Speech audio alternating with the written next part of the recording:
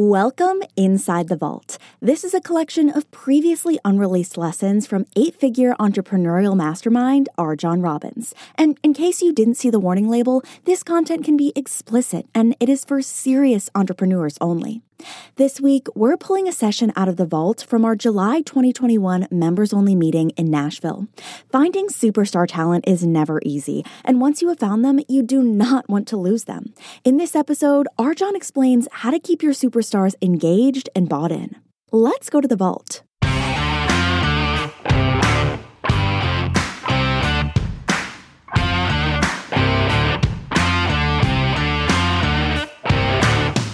Working with RJon is like having a shortcut to future you. Every time I can have an opportunity to spend time with RJon, I try to take it and be a sponge. I thought everyone was crazy. You know, they were running to the front of the stage to see this person. RJon's wearing his crazy shirt. You know, he drinks tiger blood in the morning just for fun, and he's like breathing down my throat. Sometimes it's terrifying to work with him. It's like he's looking into your soul, but it's growth the whole way.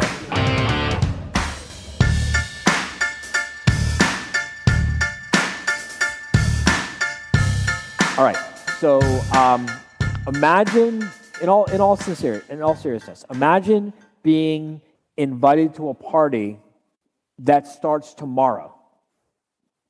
Imagine being invited to a housewarming party, but you're not told how to dress, and so you show up with like a swimsuit and a t-shirt and flip-flops because you think it's going to be a pool party. But all of a sudden, there's like steak and lobster being served with finger foods and a jazz quartet, and everyone's wearing business attire. You know, imagine you show up to the party at the wrong time because no one specified the start time for the party. And you show up at like 11 o'clock in the morning, ready to jump in the pool, and they're like, hey, the party doesn't start till 7 o'clock tonight. It's a dinner party. Imagine you show up for the party with steak and lobster and vegetarian food, but, you know, it turns out you're actually a vegan and you can't eat anything on the menu and you don't feel really very welcome or thought about or cared for. Imagine you show up for the party and you don't really understand the rules of the party, and apparently there's wine and champagne, and like, you know, you're like stashing your funnel in the bushes in front of the house because you don't want people to know you were thinking this was going to be a different kind of party. Do you understand that I'm describing what it feels like to show up for the first day of work at many of your law firms? There's no coherent plan going on. You don't have a system for training and onboarding and making your superstars feel welcome to set them up for success. And if you're not going to have a plan for how to welcome them and set them up for success, what are you doing? Setting them up for failure. You go through all this trouble to recruit them, and you hire a recruiter, and you sweat over your policies, and you sweat over your procedures, and you document your systems, and you do all this marketing so you can, you know, do all this great work, and then you got to go out and find these superstars, and you advertise, and you interview, and you interview, and you advertise, and you go through all of this, and then you invite them to their first day of work, and you don't tell them jack shit about how to be successful other than what day and time to show up. And oh, by the way, here's a generic employee manual that our payroll service gave us to hand to you for legal reasons. That's not how you onboard a superstar cast. That's not how you get people to become earners in your business. That's how you get people to become apathetic about your business. That's how you get people to be scared of your business. They're not even entitled. They're just scared shitless. They're afraid to take any initiative. They're afraid that they're going to make a mistake. They're afraid they're going to violate some unwritten rule. They start asking other people, like, how does it work around here? Right? And one of your employees, who, by the way, doesn't like you that much, gives them the inside scoop on how things work around here. according to this employee who doesn't like you that much. By the way, they don't like you that much because you don't give them a path to success. And the reason that you don't give them a path to success is because you didn't have any kind of onboarding system in the first place. And so now they're just apathetic and, just counting the days till they decide to do something else.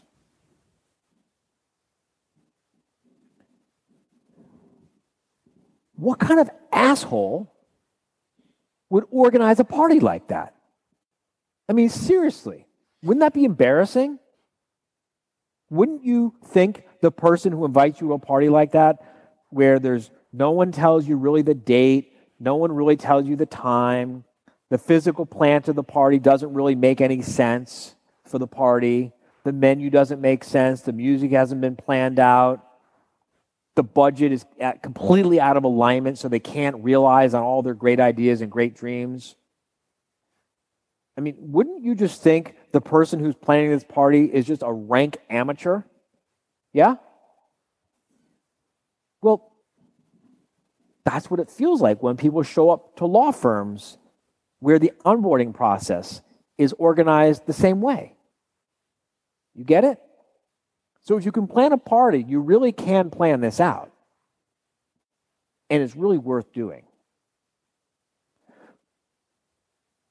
When we take on a new CEO or COO or CFO or practice management advisor, we run them through a 7-week onboarding process.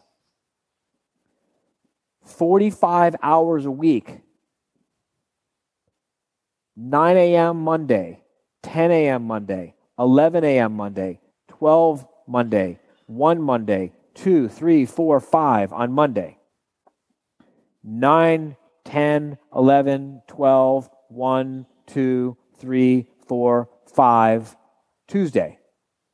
9, 10, 11, 12, 1, 2, 3, 4, 5 Wednesday. 9, 10, 11, 12, 1, 2, 3, 4, 5 on Thursday. 9, 10, 11, 12, 1, 2, 3, 4, 5 on Friday. That was week 1. You know what we do on week 2? 9, 10, 11, 12, 1, 2, 3, 4, 5. Monday of week 2. Tuesday of week 2. Wednesday of week 2. Thursday of week 2. Friday of week 2. You know what we do on week 3?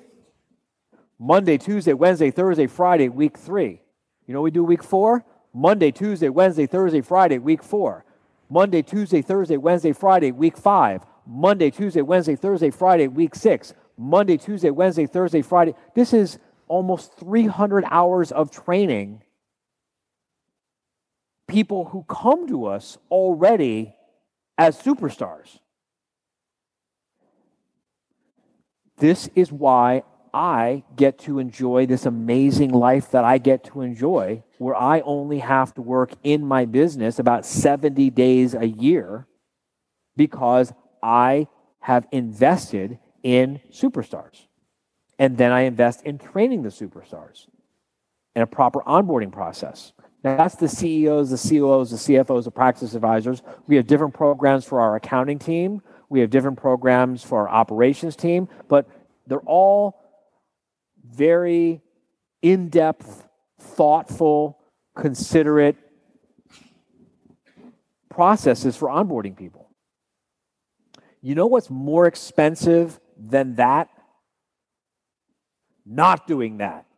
Not doing that is much more expensive than doing that. So if you're sitting there thinking, well, yeah, RJon, when I have a $20 million business, I'll be able to do that too.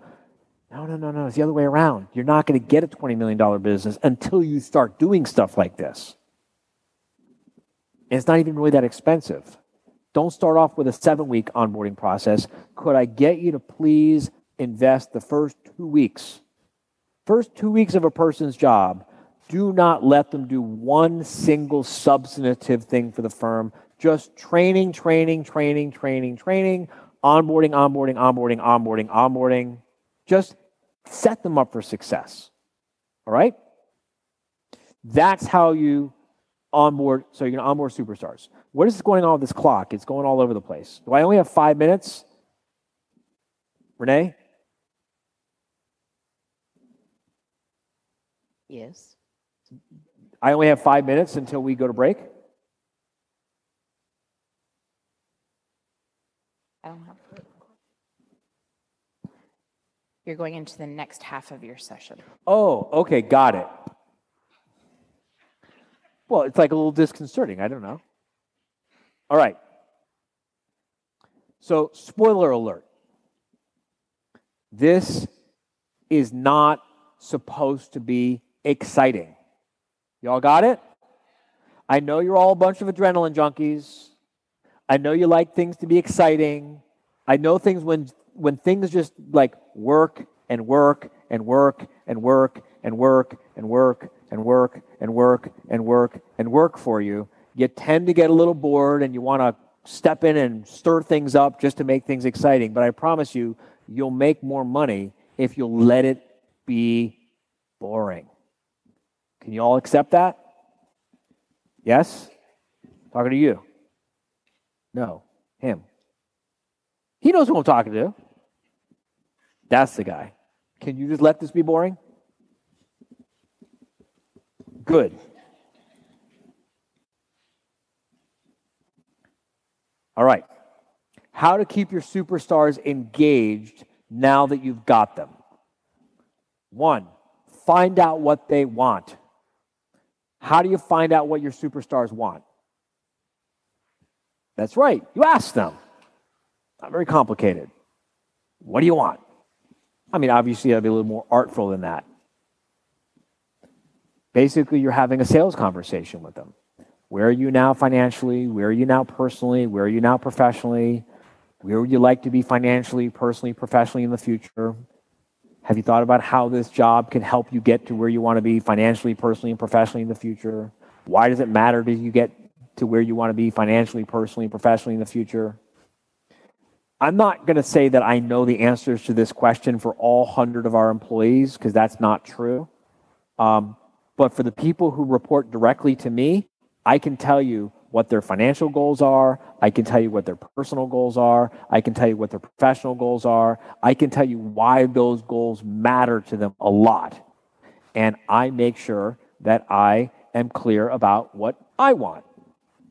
So the second step you take on how to keep your superstars engaged now that you've got them is be clear about what you want.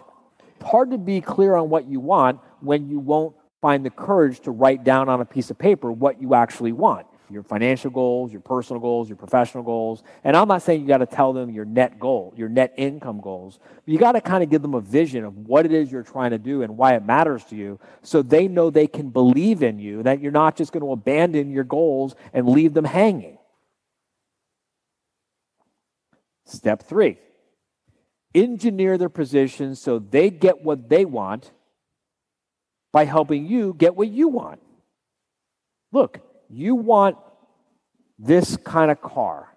You want to send your kids to this kind of school. You want to finish your MBA so that you can go off and start your own business in the future after you're done working here. Great. Here's what I want. Here's how I've engineered this job that you've got, so that if you'll do this and this and this and this, you will be able, I'll give you the flexibility you need to go to school. We can engineer the position so you can get some credits for school. The business you want to start is a dog walking business, and we're going to give you opportunities to work in marketing and work in sales and do this and do that and the other, which will be relevant and applicable to that idea you have for the business. You follow? Go to the mic. We're going to have Q&A after this, by the way. Question, step number 4. What if they want something that you, like, what if they want to be partner? I don't want a partner as an associate. What if they want something that you don't want for them? Okay, well, first of all, in all sincerity, why don't you want a partner? Why don't you want a partner? I mean, you don't want someone to come in and assume half of the financial liability. You don't want someone to give you a big check up front to buy some equity in your business. You don't want someone to commit to certain metrics and key performance indicators, and if they miss them, they don't get paid. And if they miss them again, then you get to keep their check and kick them out. I mean, that all does sound good.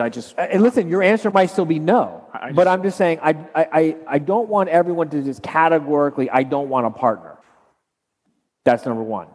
Number two, I want to be partner.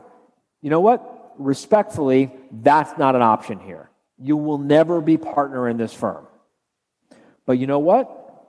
If you work with me, I'll help you learn how to create your own law firm. If you work with me, I'll help you find another law firm that you can go to work for where there might be a partnership opportunity for you. In order to be partner in one of these big firms where you can have a partnership opportunity, you have to have these skills, you have to have these credentials, you have to have these experiences. You have to have a book of business. So let's make a plan for the next 3 years where you're going to get certified, board certified in X, Y, and Z, and you're going to author a whole bunch of scholarly things that big firms are always impressed with, and you're going to be on the following boards that big firms always love to hear about, and you're going to build up your own book of business that I will cash in on for the time being, and when you leave, you'll leave and you'll take your book of business with you to that firm. Yeah, that's good stuff. Engineer their position so they get what they want by helping you get what you want.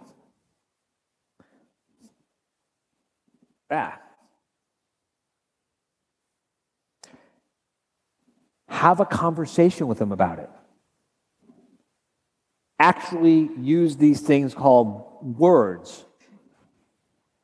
They have to come out of your mouth. They're not going to read your mind. You're all excellent communicators when you try to be. I know you are. Communicate more with your team. 5, keep having a conversation about it with them again and again. You want to know what comes next after this? There's a whole other slide. You ready? You ready? Adam, you ready? Find out what they want. Because what they wanted the last time you had the conversation isn't the same thing they want now. Be clear about what you want. Because what you wanted the last time you had the conversation isn't the same thing you want now. Engineer their position so they get what they want by helping you get what you want. You have to re-engineer their position because they don't want the same thing that they used to want. You don't want the same things that you used to want. And the job has changed because they've changed and everything's changed. So you got to re-engineer the job every year or so. Have another conversation with them about it. Keep having a conversation with them about it again and again. So this is what it looks like over about a 3 or 4 year period. We created a diagram for you. Ready? There it is. Step 1, step 2, step 3, step 4, step 5. Next year, step 1, step 2, step 3, step 4, step 5. Next year, step 1, step 2, step 3, step 4, step 5. Here's what's going to screw this whole thing up. Are you ready?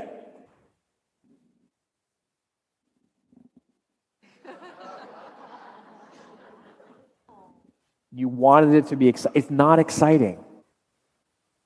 It's just like parenting. You're just doing it again, and you're just repeating yourself again and again and again and again. That's how you keep superstars engaged. Thanks for listening to this week's episode. Tune in next week for more lessons from the vault.